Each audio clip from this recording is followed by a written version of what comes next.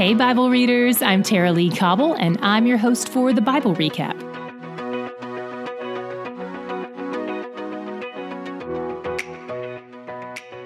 Even though this book is named after Ezra, we don't meet him until later in the book. This short book covers almost a century, and it's a historical narrative, not a prophetic book. We start out with King Cyrus of Persia. We've read about him before. If you recall, God has prophesied through both Isaiah and Daniel that Cyrus would play a key role in rebuilding Jerusalem after the 70 years of the Babylonian exile are complete. And now that Persia has defeated Babylon, where all the exiles live, King Cyrus is on the scene and God is setting the wheels in motion. The Lord stirred up his spirit, the spirit of a pagan, to rebuild the temple in Jerusalem for the exiles who live in his land. This sounds great, but if he's a pagan and God is stirring up his spirit, doesn't that violate his free will?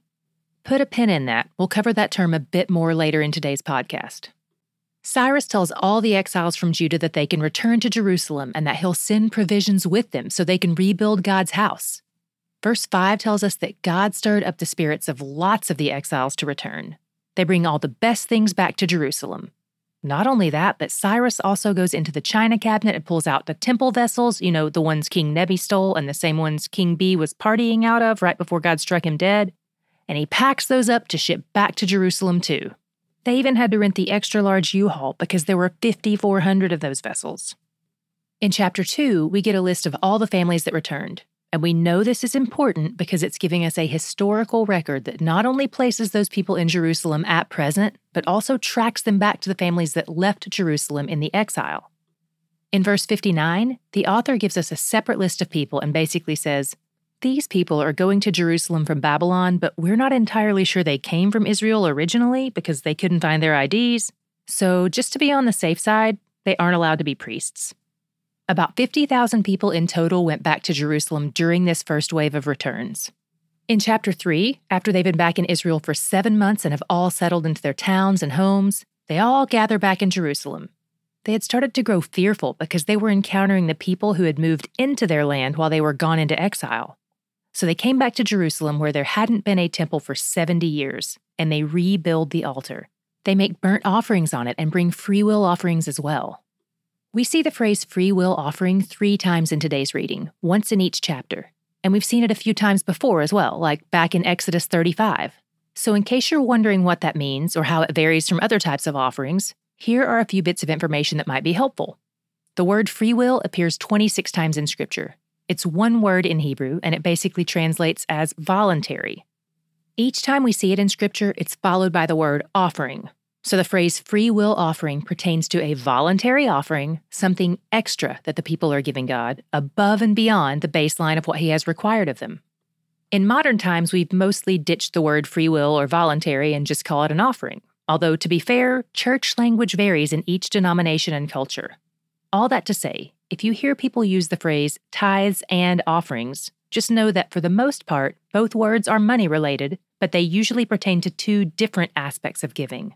Tithing, which literally means 10%, is often considered the baseline, and offerings are often considered the above and beyond portion. This can be a controversial topic depending on who you ask. Some say we aren't required to tithe anymore, so everything we give God would fall into the offering category. And others say tithing is still something God asks of his people, as a demonstration of their faith in his provision, and as a means of sustaining the people who serve his kingdom and his church with their lives. If you want to read more, check out the 2 articles we've linked to in the show notes. There's one from each vantage point. Regardless of which article you find more compelling, both authors agree that the more our hearts are open to God and his kingdom, the more our hands are open to God and his kingdom. But while we're introducing some questions to ponder, here's something else to consider about this text. When we use the term free will today, we aren't usually referring to an offering. We're usually referring to it as my right to choose what I want. So this passage about Cyrus confronts us with the question, how much of what we call free will is really free will? Does God really leave us to our own devices? And would we actually want him to? And if he doesn't, what does that reveal about him or about us? We read today that he stirred up the spirit of Cyrus. Then when we first read about the free will offerings back in Exodus 35:29, it said things like, all the men and women of the Israelites whose hearts prompted them brought a free will offering to the Lord. So if God is the one who stirs up hearts, and those whose hearts were stirred up brought the free will offering, isn't he crossing the line of their free will? And this doesn't just apply to God, it applies to me too. Like, am I violating someone's free will if I pray and ask God to move in their heart or grant them repentance or save them? It's good to start asking ourselves questions like this as we read through Scripture to see what God says about these things, instead of just forming our own opinions based on our own logic or what we've heard or thought. If this is a new question to you, it might feel heavy. And if this is your first time digging into these ideas, don't expect to get any real answers today. Just keep looking for what God says about Himself as we read through His Word. And most of all, don't let a question keep you from God. There's nothing the enemy of your soul wants more.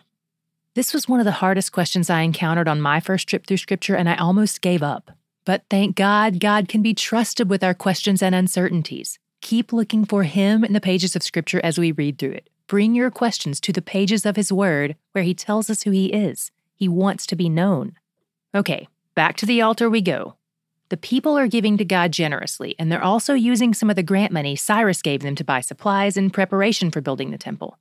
After about 2 years, under the leadership of 2 guys named Zerubbabel and Jeshua, they start appointing priests. They also start laying the foundation, according to the directions David had laid out for Solomon when he built the first temple. Lots of people are very excited about this, and they have a worship service. But in the midst of all the guitars and drums and fog machines, some of the older people who've been around long enough to remember the first temple are sitting in the back row wailing. Some commentators say they're mourning over the fact that this temple falls short of the first temple, but that seems to contradict what 3:10 says about it being built according to David's blueprint. Others say they're just remembering all they've been through, but that their eyes are so fixed on the past that they can't actively celebrate what God is doing in the present. My God shot was in the worship service in 3:11, where they sang, "For He is good, for His steadfast love endures forever toward Israel." You guys, we're standing in the middle of a promise fulfilled today. The Israelites are back in the land after being driven into exile.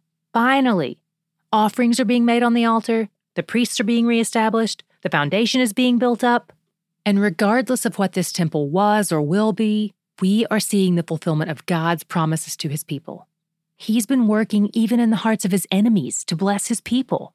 His steadfast love endures forever toward Israel. He's bringing them back to the land. He's restoring, He's remaking, and He's where the joy is. Do you hear us talk about the recaptains and you're like, that's great, it's just not my thing? We get it, no judgment. We love our recaptains, but we totally understand that for a lot of you, that's not how you do your budget, that's not how you like to make donations. And so, if you are a person who wants to offer a one-time donation, you don't want to have to deal with setting up an account or any perks that recaptains can offer you, we would still be incredibly grateful for your support. That's why we offer one-time donation options as well. We want to be on mission with you. So if that's you, you can get all the info you need about one-time donations at thebiblerecap.com/contact or click the link in the show notes. And can I just say thank you to all of you who have given in the past. I'm so grateful because there is no way we could do what we do without you. And doing this is just honestly my favorite. I love it so much. We have a brand new exciting trip giveaway, and I think you're definitely going to want to enter. Sign up to win a trip with me to the Museum of the Bible in Washington, D.C. for you and a friend November 1st through 3rd.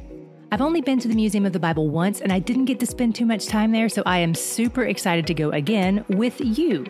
Museum of the Bible is an immersive experience that explores the impact and the history of the Bible, which we all know and love. And we'll get to see thousands of artifacts from biblical times and even get to visit the Holy Land without even having to own a passport. Text MUSEUM to 67101 to enter. That's MUSEUM to 67101, or click the link in the show notes.